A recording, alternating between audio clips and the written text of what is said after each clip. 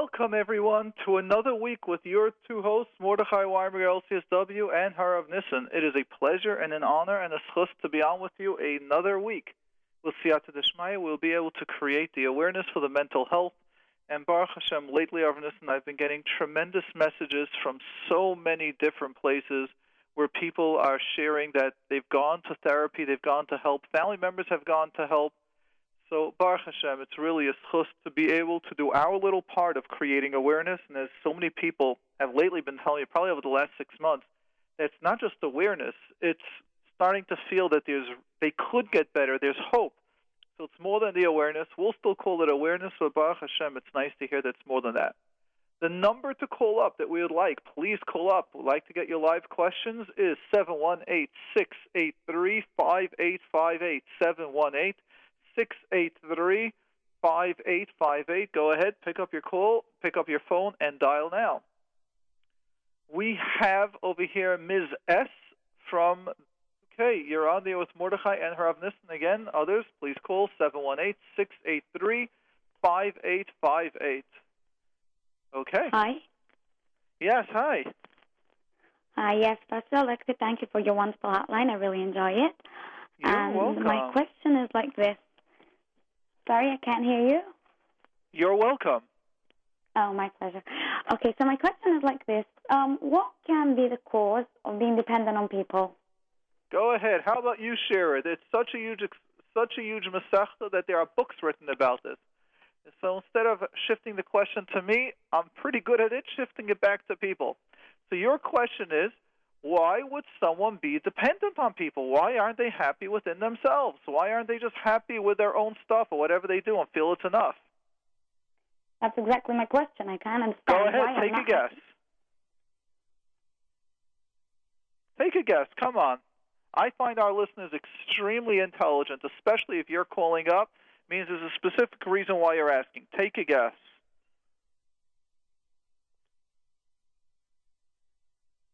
I feel I don't have enough for myself.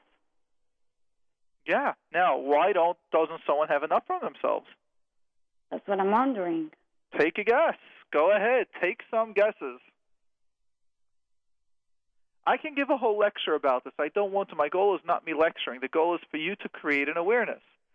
Take a guess. Yeah. Why does someone not feel full within themselves?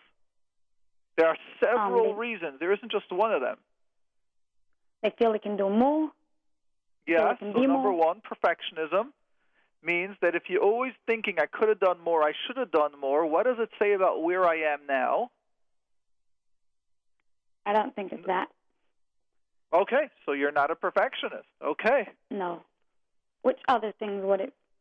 I can't. Go ahead, take another guess. You're good. You can do it. I believe in you.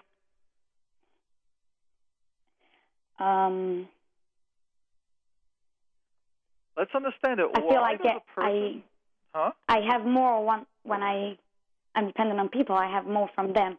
I earn from them more than I can have for myself. So one of the reasons are where sometimes people like asking a lot of questions is because of this way they get attention. So attention is, instead of saying hi, let's say if someone is happy with themselves and they want to get connected to someone else, how do you connect? What do you say? Maybe they won't like me. But if you go over to someone and you say, I have this problem, could you help me?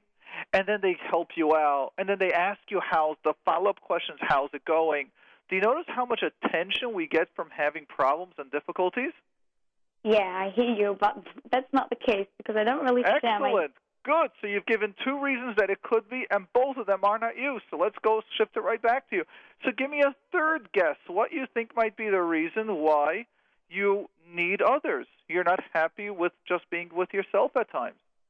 I think I am happy with myself, but I just enjoy being with the company that I'm with, and then I can become dependent. It's not that I don't think I'm not happy with myself. So let's take that step back. Who said you're dependent then? Because I feel I'm dependent. I really do feel that way. Tell me, how do you feel that way? Explain to me what dependent means to you. I feel I don't have to say it. I really enjoy being with her, for example. Is it one person or is it many people? That's what else I was thinking. Why would I specifically, not to everyone, just certain people be more dependent than to others? Good. So go ahead. Tell me, why do you think you are? Why do you think you're dependent to this one person more than anyone else? I like things about them. Good. What do you like about them? But even that case, I have so many people that I like things about them, and I don't become dependent on them. Excellent. So I'll shift it right back to you. There are so many people that you like. By the way, this is more a psychoanalytic approach where we shift it right back to you. So every time you give an answer, but you say, but it's not that, good. So we're continuing through all the thought patterns till we get to more the process. So notice what we're doing. So it can't be because you like them, because there are so many other people that you like, and yet you're not dependent to them. So let me shift it right back to you. So what's so special about this person that you are dependent to them? I'm trying to think. I'm trying to get it out what it is, and I just can't get it out, and that's what's confusing me. Continue. So in therapy, let's say it would be in therapy or with a therapist or someone that's experienced or a good machanech or machaneches, they would be able to continue spending with you the half hour, 45 minutes, or the hour for you to finally realize what's happening. Yeah. You got it? So this is what therapy is about. Examples? It's not we tell you, because if we tell you, chances are you're going to say, no, it's not that. You see what you're doing to yourself. So it takes time for you to start thinking and trying different options until we say, this is the reason. Okay, I get that. And then once I do have the reason, if I do this with myself, going through each option and seeing what I think the reason is, then what can I do to, not to be dependent? Well, it all depends what the reason is. Oh. So let's say it would have been that you're a perfectionist, and the solution would have been perfectionist. Let's say the solution would have been, as you said, that there's a certain strength that this girl has. She's confident, or she's very edel, and you're not that way. Okay, so now you're telling yourself you want to develop the edelkeit, or you want to develop more the confidence. It all depends what the issue is for us to be able to discover what the solution is. So happens to be that is part of the power. If you ever hear we discuss a program or like a technique called journaling, and journaling is when you're writing and you're writing and you're writing and you're just allowing your mind to go and to think and to just flow, and then what you find is that many times you get to several reasons. One thing I will tell you, don't think that it's just one reason. It could be several reasons. Oh, okay.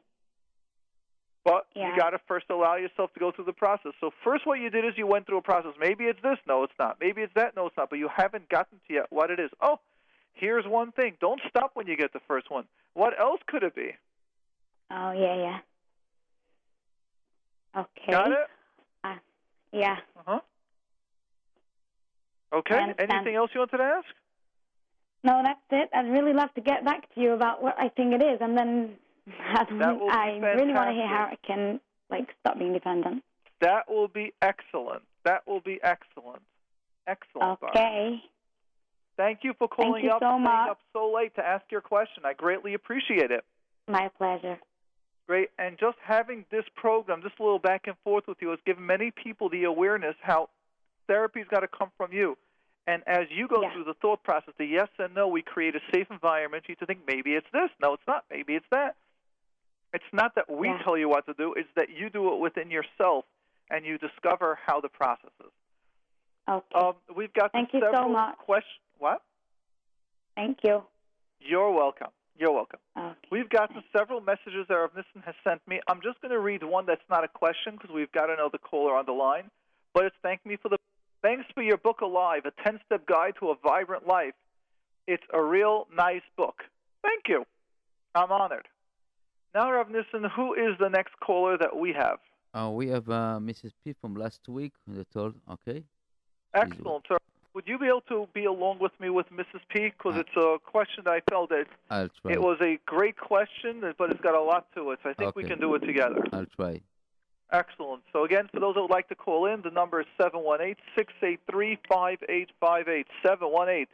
718-683-5858. Looking forward to taking your questions or your comments. So, Mrs. P, you're on with Mordechai and Rav Nissen. Hello? Yes, hello. Oh, I called last week about a problem that I have with my mother. Yep. That she has her problems, I think psychological. When I was younger, she took medicine and she decided to go off of it. It made her tired, and she never went back on it again. I noticed some strange things. I had verbal abuse. How am I supposed to act towards her? Well, I'm not sure what that question is. You see, you've just asked like a fully loaded question without much of what's going on. So let me clarify what the question is, what my issue is, and then maybe us together with me and together with Rav Nissen, we can help you guide.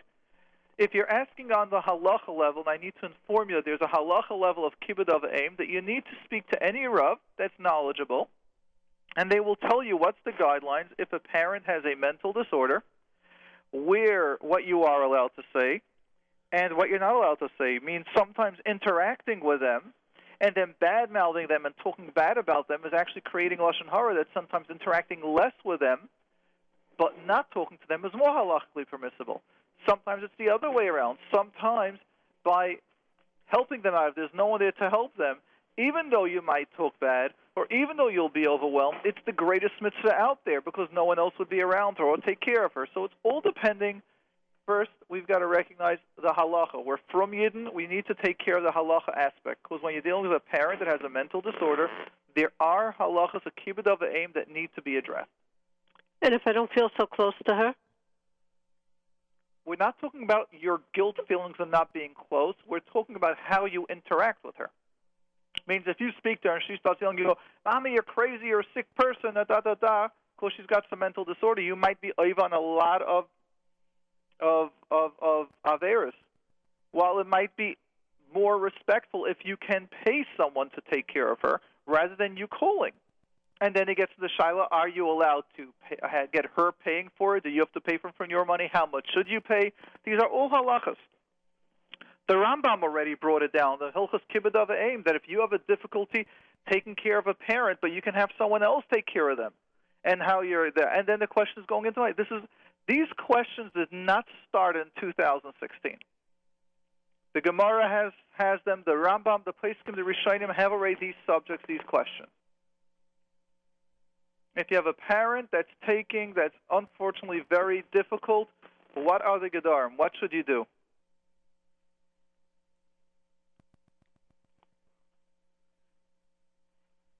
Mordechai. Now, if you can give me a more detailed question about your mother's giving you a hard time, it's when. It's do you want it? Like during Simchas, who takes care of her?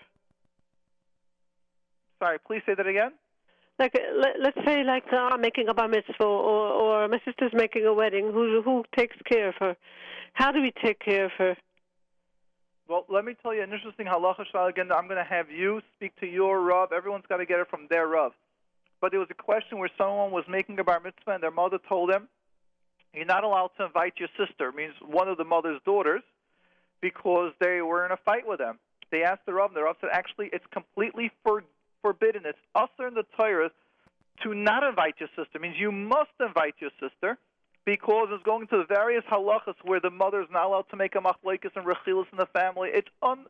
You need a Rav. I'm trying to explain is there are so many questions that a Rav needs to be involved. I don't want to tell you what the halachas are, because I can't. I'm not a playstic, and I don't know every little detail.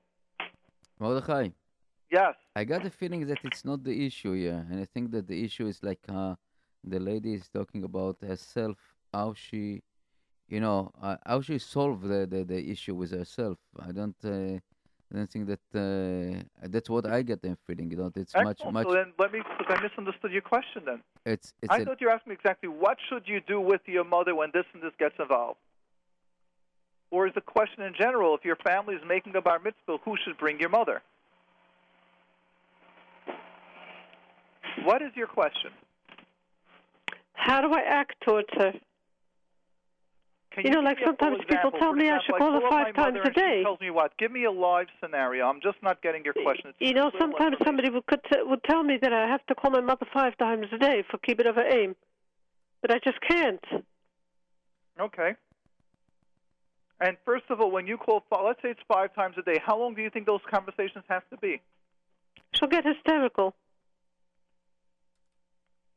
Explain to me, you call her 5 times a day, why will she get hysterical? Why are you calling so often? Okay. So, what?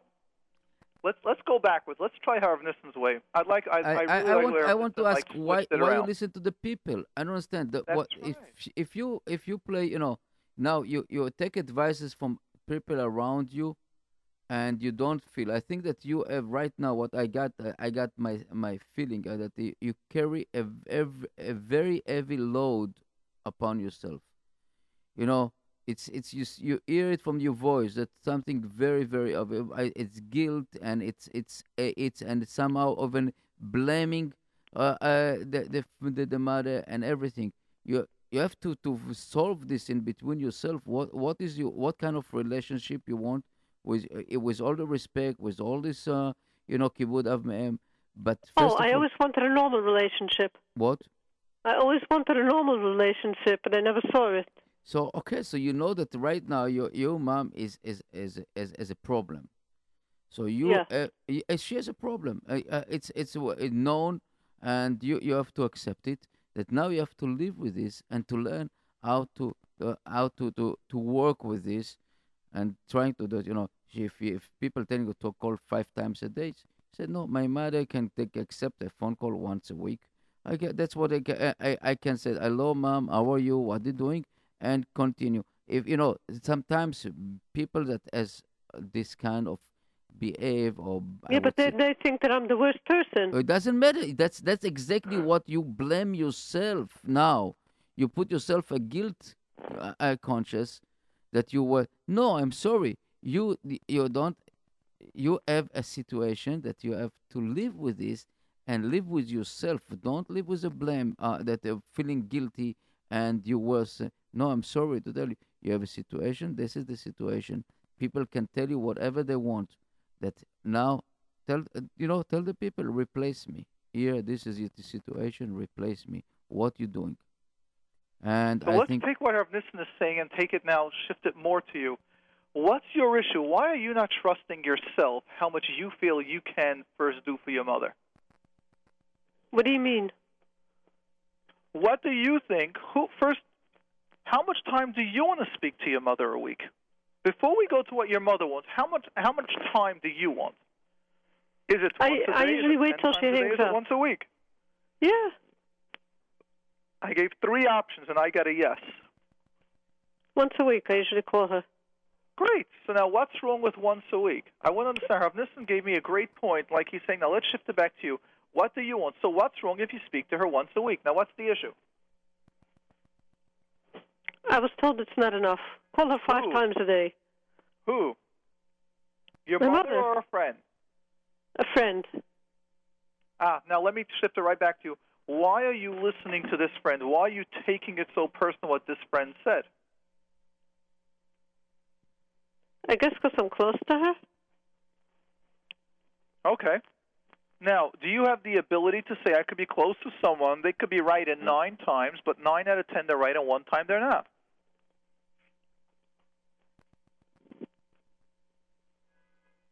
If you're close to you your have friend, that skill to say I could have a great friend, she's great in so many different areas, but in this area about my mother, to speak to her 5 times a day, she's wrong. Do you have that skill? That means I have to learn how to say I can't? No. Notice what you just did. Rav Nissen, can you help out what just happened here? I think that first of all, if he's good friend, if she's good friends, and you try, that you have to. She has also to understand that you have your own personal life, your personal issue with your mom, and don't push yourself to situation that your friend dictate your life. It's not you're giving you from your mother. You give to your friend the control to run your life, and then you feel nothing. You have to stand on your way, and believe that sometimes friends also mistakenly. Sometimes of your friend has a good relationship with a mom, and she is calling 10 times a day, and it's not enough for her. So are you help your friend to talk with her mom? It's No. a So what did Rav Nissen say? Could you repeat what he just said? That I have to do what's good for me. Mm-hmm. What I'm comfortable with.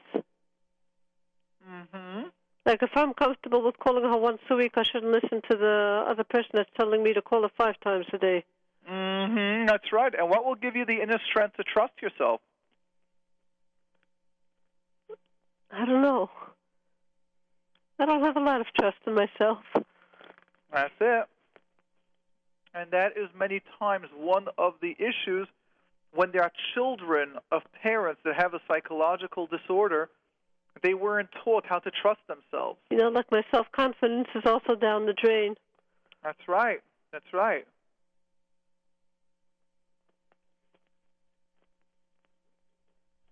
Yep. So I want to thank you for that. Very good.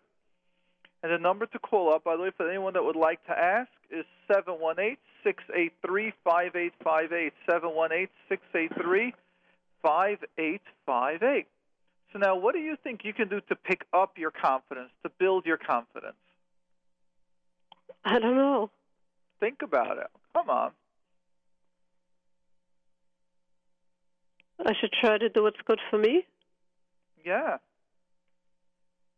What I'm comfortable with, I guess. Yeah. Mm-hmm. Yeah.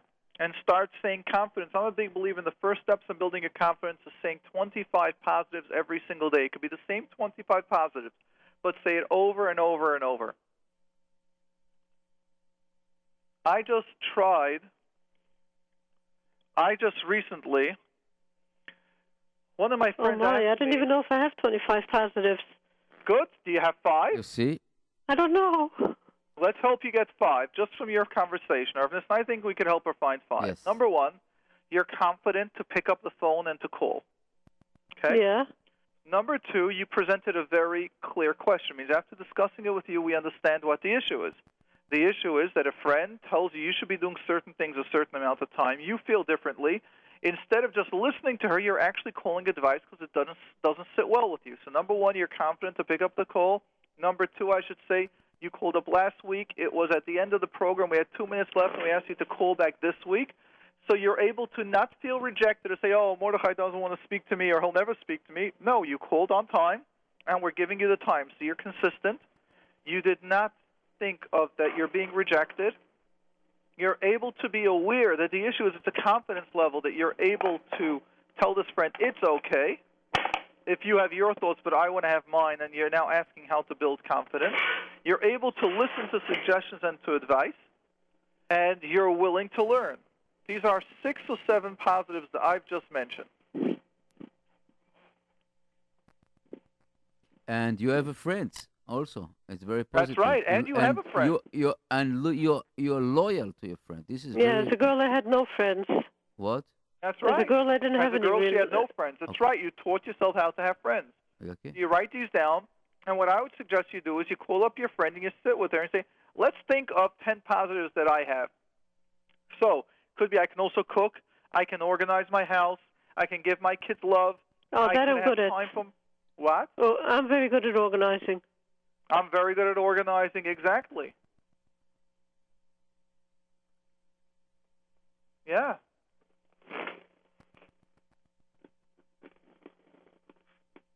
That's right. So many of these skills is what you have, and that is what you want to heighten. That is what you want to work on.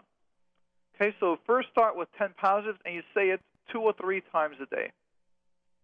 I'd like to thank you for calling up and appreciate it. We're going to go to Okay, thank you. You're very welcome.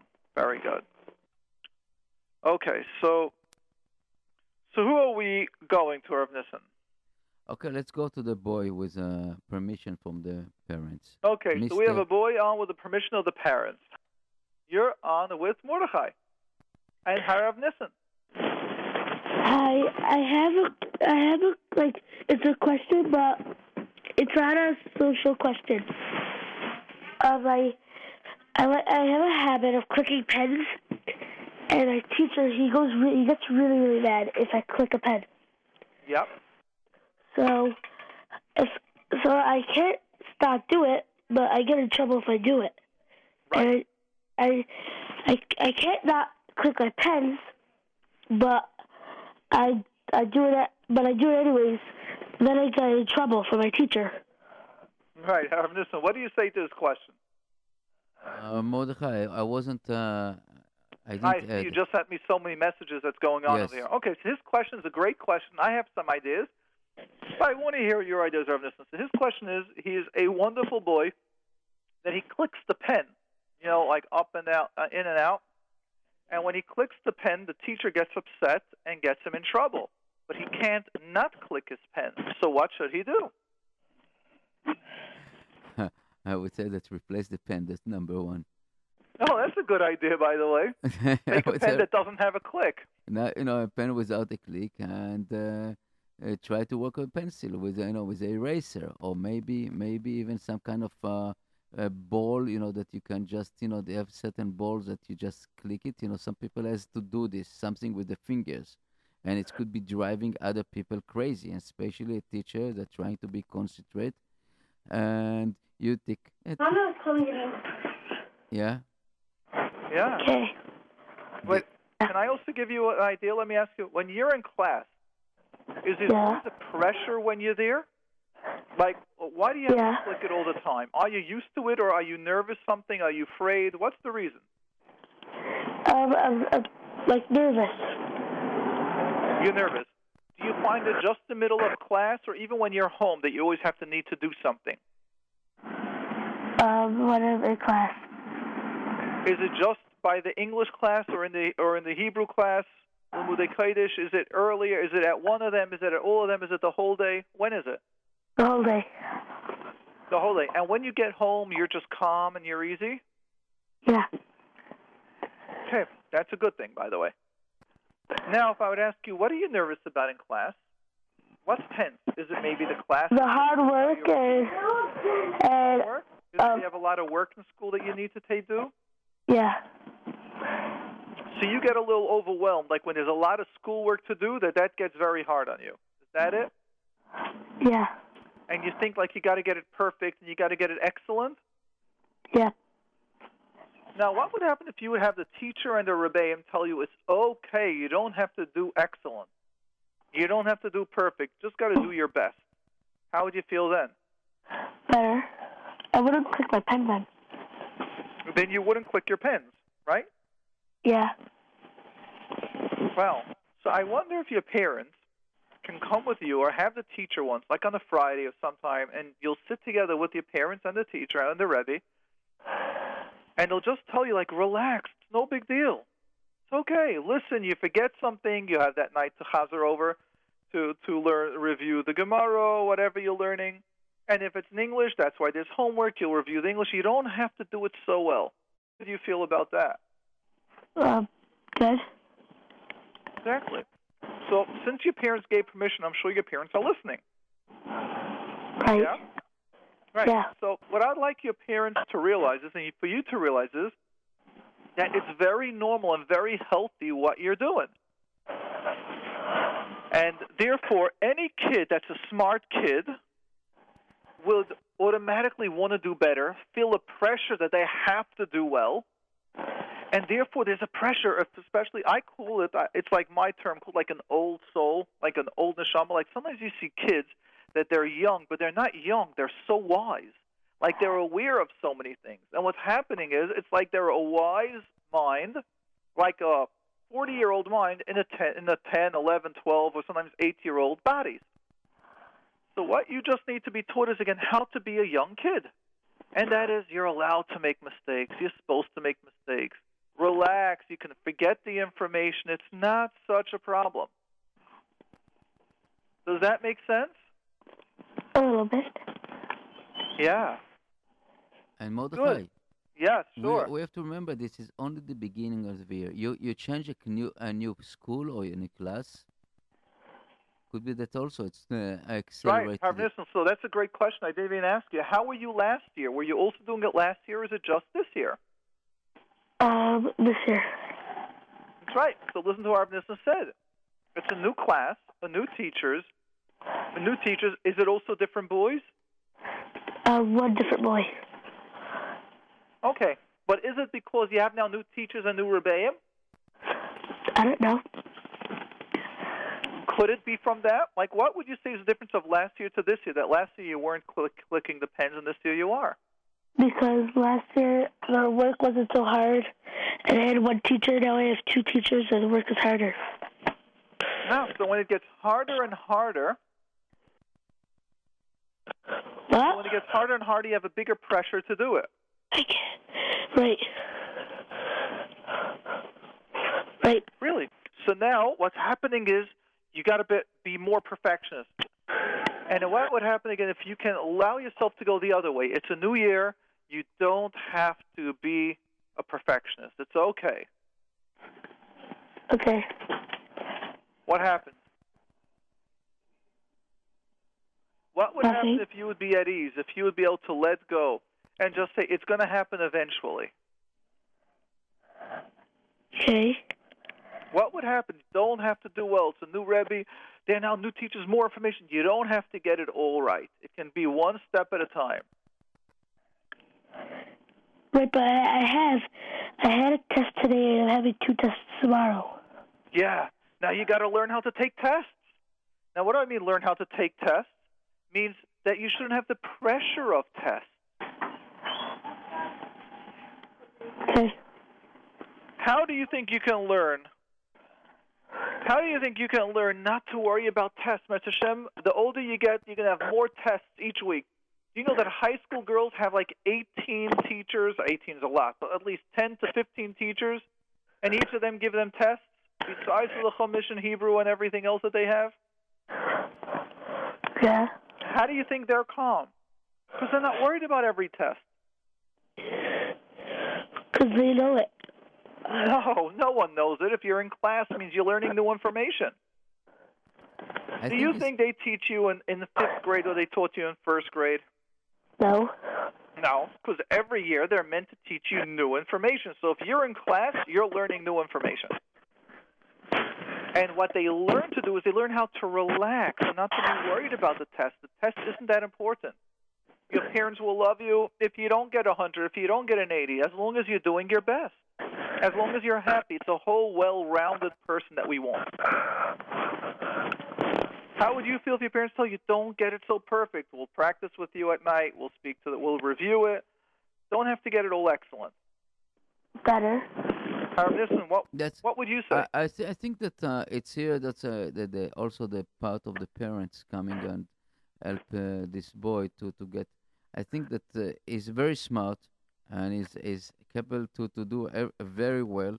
That the pressure, new year, new school, new rabbis, more pressure from the compressor that called school or yeshiva. Everybody is trying to push as much as possible.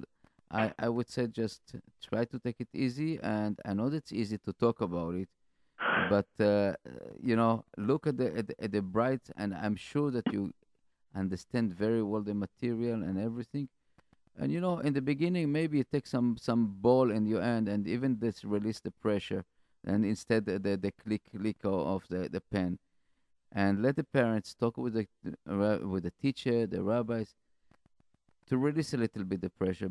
And we called all the rabbis and all the teachers, beginning of the year, let the boys, let the girls just adjust themselves. Don't come as a pressure from the beginning. This is calling to our educator, I think so. Yeah. Now, let me share with you something interesting. There are different families. So you might laugh, but my kids sometimes tease me because by my parents, it was interesting, but my grandparents are Holocaust survivors. And if the kids really didn't want to go to school, then my grandmother would say, remember, they never went through some hard times, going through World War II. My grandmother was in Auschwitz. So if the kids didn't want to go to school, she'd say, don't go to school. Just smile and be happy. What are you so worried about school? So to me, if there was a hard test at different times, sometimes I would be able to, my mother would say, big deal, so don't go. And my kids tell me it's not fair. You make us go to school when Bobby was always easy if you didn't want to go. How would you feel if you were raised in a house that it's not such a big deal to get the good marks and you have to do excellent? It's meant to enjoy and to grow and to get information that will help you for the rest of your life. If it's going to hold you back, we even had one cousin that almost never went to school because it was one of my grandmother's sisters. And what do you mean, the kid's crying going to school? Why should a kid cry going to school? They're Holocaust survivors, and all they were interested is that the kid should be stable and happy. Now, I'm not saying that's the right way all the time. That's why we send my kids to school. However, there wasn't that pressure or stress about school. There isn't that overwhelming, you must get 100. How would you feel then? Good. That's right. So imagine, school is meant to have a good time. They're there to teach you. Do you realize that your parents are paying tuition for that? That means your parents are paying for you to get information, not for you to get stressed, not for you to be worried, not for you to say, oy vey, if I don't get a good mark, I'm not going to have friends. They're paying money for you to learn Torah, for you to learn how to daven, for you to learn how to be a great Yid, for you to be able to connect to Hashem, for you to be able to do chesed, for you to be able to help another Yid when they have something, for you to be a light. The Rebbeinu Shalom wants us to be a mamlechas kayanim, a nation of kayanim, special people. That's our job. It doesn't say anywhere you got to get 100 on the test. It doesn't. Now we've got to do our best. So how would you feel if you go to school saying, hey, my parents are paying for this for me to be relaxed, for me to enjoy? How would you feel then? Relaxed. Excellent. And I want you to realize part of life is working hard. Working hard isn't stressed. Working hard means you're doing your best. Means when you go to 5th grade, you're going to learn new information. It's going to be hard. The whole point of a test is to see, did you listen and did you study? If you get a good mark, means in the 80s, means you listened well and you studied well and you did good. You did 90s, means you focused a little harder or you're able to put more effort or you understand how to take the test, and that's good.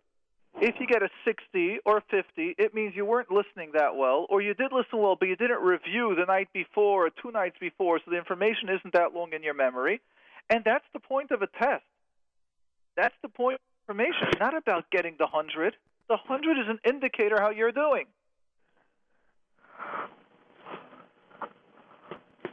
I found that many times we're looking at the school as a punishment and not as a benefit, That's right. That's what I'm saying. Exactly what Nissen is saying. He said it so clear.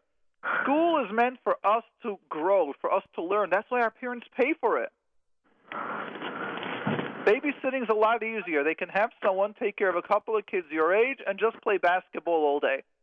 They're not. They're paying to have top teachers that will teach you, that you'll grow. You'll also have a good time. But the point is to grow. Makes sense? So how would you look at it when you're looking into that class? My parents are paying all that money for me to be happy, for me to learn. Wow. Good. Relaxed. That's right. Now, would you have to push that pen all the whole time? No. No. And how would you feel if you get a test and you get a 75? Nervous. Say? Nervous. Yeah. And how would your parents feel if you get a 75, but they see how happy you are and, wow, look what you do know. You know 7.5 percentage of the test. Actually 75%, but you got 7, that's a lot. 7 out of 10? That's very nice. How would you feel then? Better. I agree. So the goal is enjoy the process. It's great. All right? Okay. Excellent. Thank you for calling up, and thank your parents for allowing you to call, for listening in. And my recommendation to your parents are to have this conversation with you and to tell you, relax. Don't worry. Someone sent us a message just with what you're saying. This is how they're sending the text. There are many girls who stress out over every test, quiz, class. I had a full class of very intense girls who had to get hundreds on every single test. You got to learn how to chill and take life easy. Exactly. Which means the way we take tests are the way we go through life. And in life, there are going to be bumps. There are going to be difficult times. There are going to be easier times. So you're going to learn when you can study more, when you'll study less, but you're not the mark. Okay, great job. One thing, can I give you five compliments? Yeah. All right. Number one, do you know how brave you are? Do you see how brave you are? Yeah. Good. You're brave to call up. Next compliment. You're able to clearly state again what your issue is. You're clicking the pen. Second one. You're able to identify right away what's the reason that you're clicking the pen. Because you're nervous. Why are you nervous? You're able to identify further because of the test. You have a pressure to get a good mark on the test, and now you're the next grade higher where you're learning more in Limudei Kodesh and you're learning more in Limudei Chol. You have the teachers and each one's giving you more information. Right? Next, you're able to understand the answers. You're able to realize, oh, will this change if I change the scenario? You're able to say yes. Isn't that amazing? Yeah. You're able to help create an awareness for so many other kids that are suffering, that are trying to be perfectionists during tests. And last but not least is that you're able to then feel relaxed just by imagining where you don't have to get 100. That's a separate talent that you can see positive. You can let go and say, wow, if it's this way, I'd feel better. Some people can't do that. Some people are, but I got to get the 100. How can I not get the 100? You said, oh, I don't mind. I want to do better. I want to be relaxed. I want to enjoy. I realize I have to gain information. Some people are still, no, but I have to get the 100. You're able to hear the information and integrate it and then right away feel relaxed. These are major positives that some adults that I work with take sometimes 10 sessions of 45 minutes one-on-one just for them to get the concept and to let go.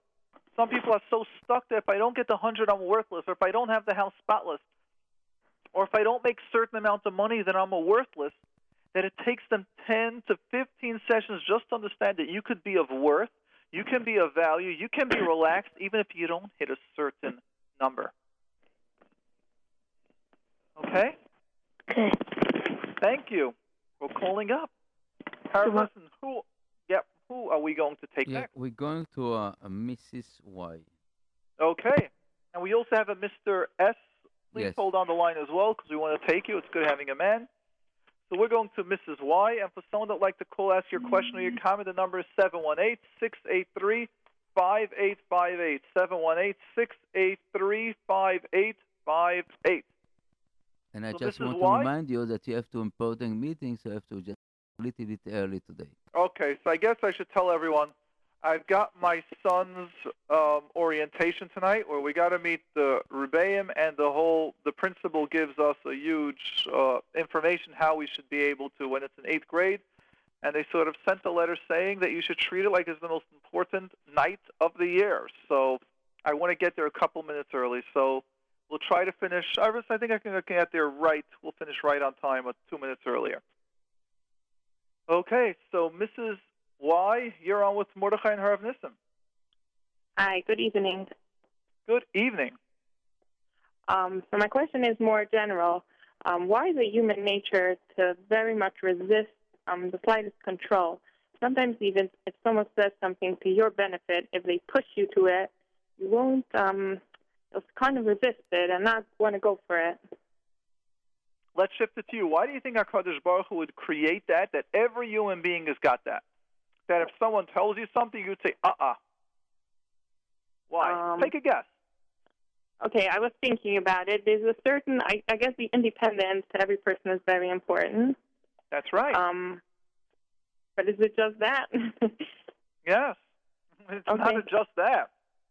The ability to be unique, which is the secret of every single human being that the Rebbeinu Shalom gave me my koyach, you your koyach, each of us our special unique level, if we won't be able to identify and to say, but I think differently, we will never use that talent. So that's why it's ingrained in little 2-year-olds. It's in our system. In a 1-year-old, I have my needs, I have my wants. I guess now, I think your question is a little bit deeper than that. Can you ask your question a little bit deeper? Can I re-ask the question I think you're asking? Yes. Why is it that if I have a child or someone that I know that they're making a bad behavior and I'm trying to teach them the right behavior, why are they still fighting me when I'm helping them? It's that. Maybe it was more I was thinking, like, even if I realize that it's for my benefit, I'll resist it. Good. So now you've asked something else. Why is it, now you're asking about a kid or an adult. Your question was originally a kid, wasn't it? Or I understood it as a kid? No. It's more an adult. I was thinking more of an adult. Well, it's still the same level. We're allowed to have an instinct to resist it. But why would someone resist information? Now, I'm going to switch your question. Why would someone resist information they know that's good for them?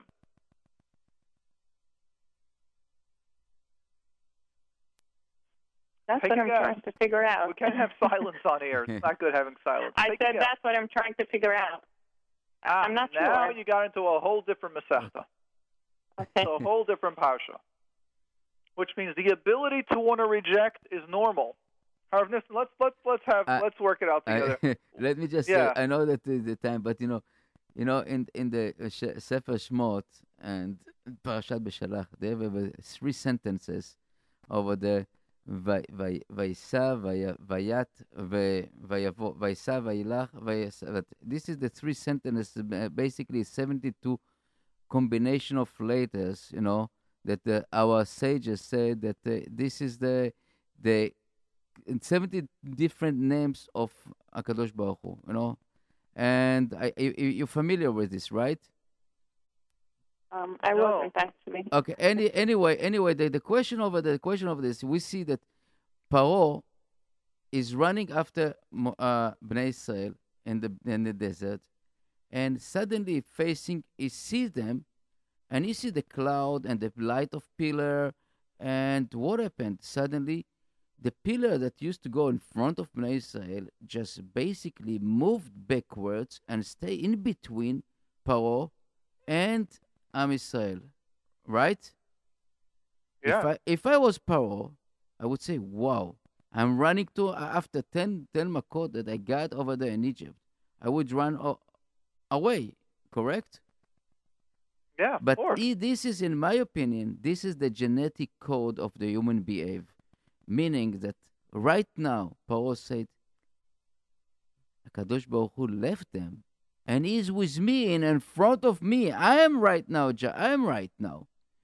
This is, I think this the code of, many times we see people doing mistakes, and a terrible mistake. Now we see the politics and in America here about the election, and people talking nonsense, and people and they convinced that everything is right.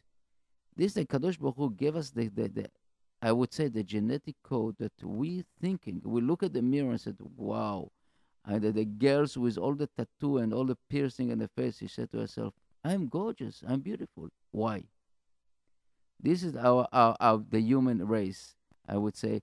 And here, fortunately, the Chachamim and the Torah is teaching us a little bit what is called the morality, the Musar, and judge ourselves in the objective mirror, not in the self-contained mirror that we just born into it. Yeah. It's a little bit deep and short.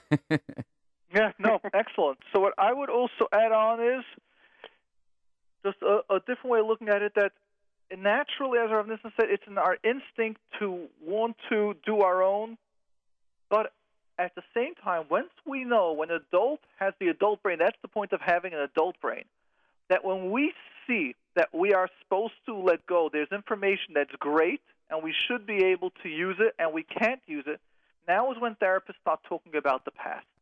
Or if there's any child, if there's any traumas that are going on, because generally the adult brain is meant to say, wow, if this person wants my best, then let me listen. Then I want to be able to do it.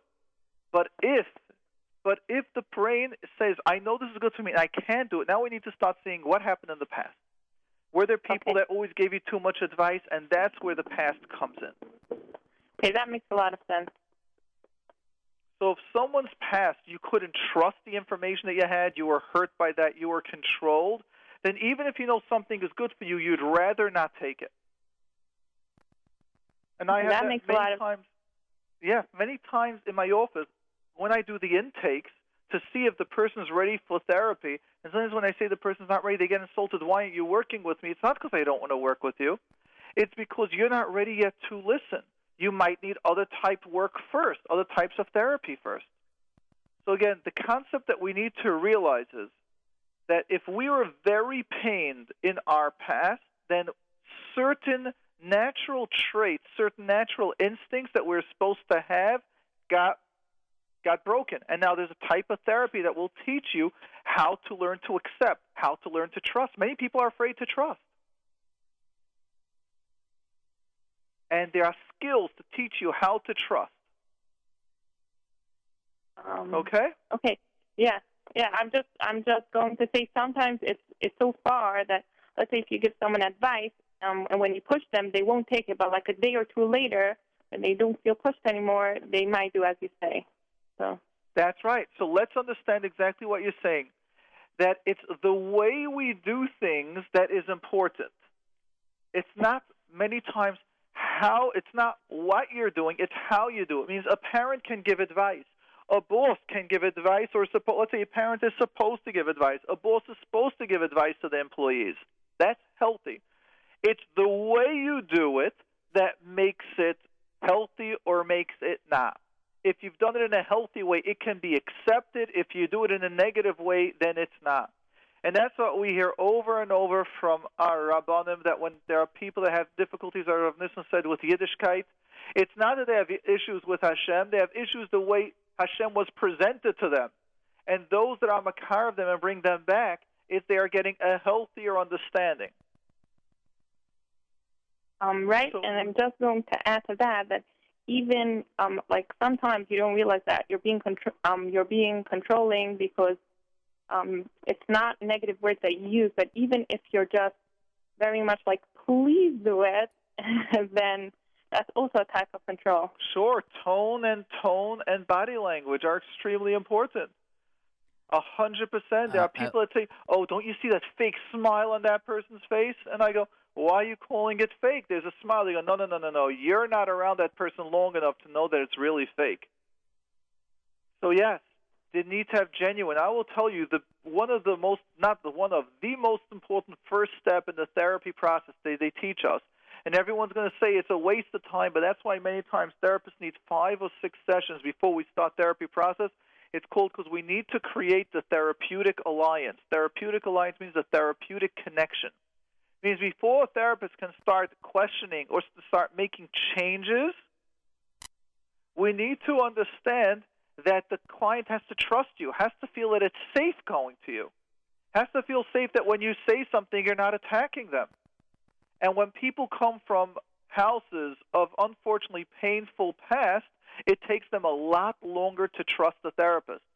Sometimes we have a question where someone sent us a message earlier that he sent me that they've gone through trauma, they're going to therapy, and it's not getting better. And they're on medication, they want to get off it, but it's not getting better. And my response to that is, have you mentioned all the traumas? Are you trusting a therapist to discuss the embarrassing things that are going on? And that takes time. The therapist, it takes time to create that connection, that alliance. I know that you have to go, but for the simple, I think that also the side of the therapist, many times, I would say as a parent, as a sibling, that our sibling or our children don't accept from us what we're thinking, This is a barrier of, adults and all this other stuff, history. So the best way is to do even to the third party. I used to do it many times with my kids. Didn't listen to me, just I would go to my friend, and through him give the message to my boy or to my girl, and sometimes it's working. It's working. That's right. Which means sometimes us, the parents, get triggered. I was talking to a very good friend of mine yesterday, and he was telling me he started learning with his son. He learns with his son every year, and this year it got a harder Gemara, and whatever he's saying, the son is saying, no, my Rebbe said it differently. He says, I don't know what's going on. And it's very common when fathers learn with their sons or when mothers start learning with their daughters complicated stuff, the kids start getting very offensive, or you're not doing it right. And that is a time when you can get a tutor to learn or someone else to learn, a chavrusa, because instead of helping the growth, you're now getting into a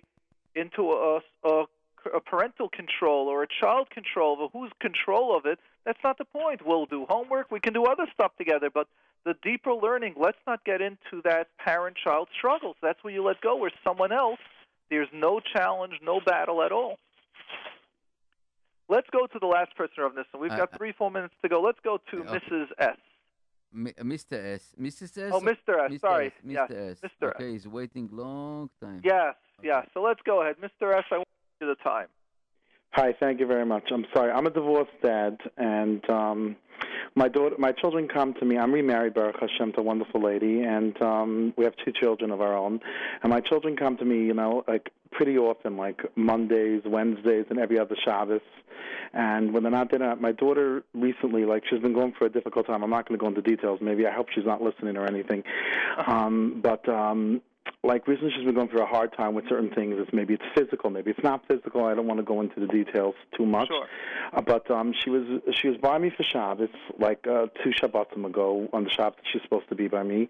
And everything seemed fine. Like, she was like, I don't know, she got upset about something. Like, she has certain things that she doesn't eat and stuff, whatever, which I don't want to go into details about. And she was upset. Like, I went into the room. She sleeps in the room with my daughter, my present daughter, for my present wife. And there was throw-ups on the floor. She said she threw up the last night, but sometimes she does, whatever it is. I'm not going to go into details with everything. And there was throw-ups on the floor. So she said it happened last night. So I was about to clean it up, and she said, don't clean it up.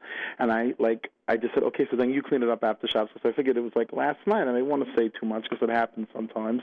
But I really do care about her. And then, we went to sleep. We took our Shabbos afternoon nap, and then she just, disappeared the whole afternoon. I didn't know. She went to her friend. I assume she went to her friend. I don't know. But she didn't come home. And then she came home. That morning, we were talking very nicely. In the morning, we had a beautiful conversation. When we were younger, the first couple of years we got her, she's like a real daddy's girl. She said she just wants to live by me. She made, everything. And now, on Shabbos, at the end of Shabbos, she comes in, she's talking to me, she asks me where the kids are, and she didn't even look angry at me, and then she just said, you don't understand me, you don't want to come to terms with me, and it's not true. I do love her. I don't always agree with what she's doing and what's happening with her and stuff like that, and I do, but I'd always take care of her, and I wanted to understand. There's 2 questions that I want to ask you, which is a twofold question, is that if she does ever, she's ignoring all my phone calls, it's already 2 weeks, she hasn't come back to me for any times that she was supposed to come. She basically texts me once, and she spoke to me once, and she said, from my conversation, she understands that I don't understand her, and I won't take care of her, and I won't, bring her to the emergency, whatever it is that she wants me to do, and therefore she can't come to my house. And when I ever text her, she's coming to me. She says, no, I don't want to come. No, I'm not coming to you. So I don't even know if she's going to come to me. My one question is, how do I make her want to come to me if she's not talking to me and she's not having a conversation? And if she comes back, how do I make it that she knows that I love her, even if I don't 100% agree with her, and that I'll always take care of her and take her wherever she, to whatever she wants at that point, why she wants it. I'm not going to go into details, to the emergency room or anything else that she wants me to do, that she should feel safe in my house. She's claiming that she doesn't feel safe. I spoke to the people that are taking care of her, that are dealing with her with these things, and that's how she feels right now. But in my side, what am I supposed to do? She's closing me off, that's one thing, and then even if we rebuild she comes back, how am I going to rebuild a relationship that she knows that I love her, even though, after these 2 weeks that she's disappeared in my life, it seems sometimes it even feels like it's the divorce is happening all over again by itself, what she's doing not that she's doing it to me, but it's like I'm reliving it again. Do you understand what I'm saying? Yes. Yes. So let's go ahead and take a very, very complicated question. And just it's a complicated question. That's why I was like, you saved me to last. I didn't know if you can have time for this answer, And this stuff, is a lot, but I'm going to try to do it the short version. Short version is I've seen millions of therapists already because I've been, from after my divorce, I've seen therapists, and I sometimes see therapists now, and I am seeing different people. But I just wanted to know, your take on it and Let's everything. try to do this as quick as we can because I really have to go. Unless you'd like to call next week first, and we can give you quite a lot of time because this is an extremely important topic about parent-teen relationship. It means on one hand we have to give them their space. On the other hand, we cannot give in to their terroristic tasks. Which I should ignore all her ignore her just like she's ignoring me? No, I need you to realize the question is not yes and no. It's an awareness-based that then you'll begin to understand when yes, when no, and what might also need to be an intervention in the middle. But I just need you to realize step one. Step one is there is no yes and no answer to this. Now, let me ask you, do you have the ability to call up next week at the beginning of the program? I do have the ability, yeah. I called 8:15, but I should call 8 or something. We will take you whenever you call. We'll put you on first. Okay, so just call next week. I'm sorry that you waited 45 minutes, but I feel the question is hopefully by then it will be a little bit resolved, and then maybe she'll come back or something. The short answer that I would recommend anyhow then is if you can find a therapist for you and her to go to, this is called a family systems therapy. Not working out difficulties. It's just me, the parent. We went to therapists together, but sometimes it worked, sometimes it didn't. Sometimes she got so angry at me by the therapist. I don't know, and stuff. And then the therapist's job is then during the week to speak to her one-on-one. Why did you act why was your response inappropriate to the conversation? It means if the conversation was a question on a 1 to a 5, 1 to a 10, it was on a calm level of 3. Why did you all of a sudden jump to an 8, 9, 10? Mm-hmm. So what's needed is that there's got to be sometimes I want to give you a lot of time, which means I need to explain that teenagers need to be given their space. At the same time, teenagers need to be put a little in their place. And I finished with all my boy teenagers. They're much easier. The girl teenagers are different, and stuff. It depends on families. Some have easier with the boys, some have easier with the girls. Whichever one you can understand, you can be grounded with, that's the one that goes easier. Like, for example, if there was vomit or stuff that you want cleaned up just because she feels you don't understand, you're allowed to clean it up. I'm not telling you to do it. What I'm saying is you need to focus on the relationship and that you have a right to, that you're also part of the relationship. Relationships are not about her being understood. Relationships are about both of you being understood.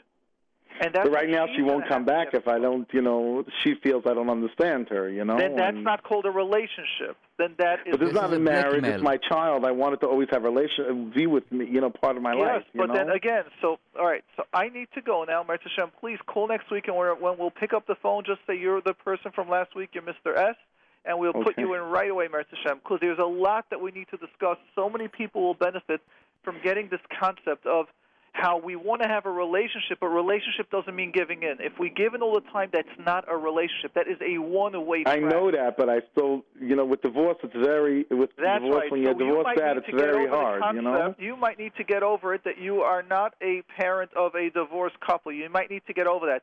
This is my daughter, and I will have a healthy father-daughter relationship, and just because she might have some issues like her mother, but I am healthy, and I have a healthy relationship with my present wife, and I have healthy issues, a healthy relationship with stuff, and my health will actually teach her. And if she won't speak to me for 6 months, then that might be part of the healthy relationship for her to learn. But when we will speak, we will have a healthy relationship. That might even be part of the refuah to her illness, where she's able to control, and she might be using pain as an addiction, as a way to getting away with stuff, and everyone's feeding into it because she is a victim. We all have different reasons to be victims. So it could be a victim because her parents are divorced. Others are victims because the parents were fighting the whole time. Others were victims because the parents didn't have money. Others are victims because their parents did have money that they never felt they had parents. We can be in a victim status. I don't know the situation. We're not getting details, and we want to keep it confidential. But not always giving in to the kids, can it be the healthy or the right thing to do? Now, I am pretty much. I spoiled my kids as a father as well. So Hatzlacha, and please call up next week, and we will take your question right away. And I want to thank Rav Nissen for reminding me that I'm way over time, so this way I can be the father I need to do. Hatzlacha, everyone. Rav Nissen, thank you for this amazing program. Thank you. And thank everyone for calling in and being brave. Have a wonderful evening.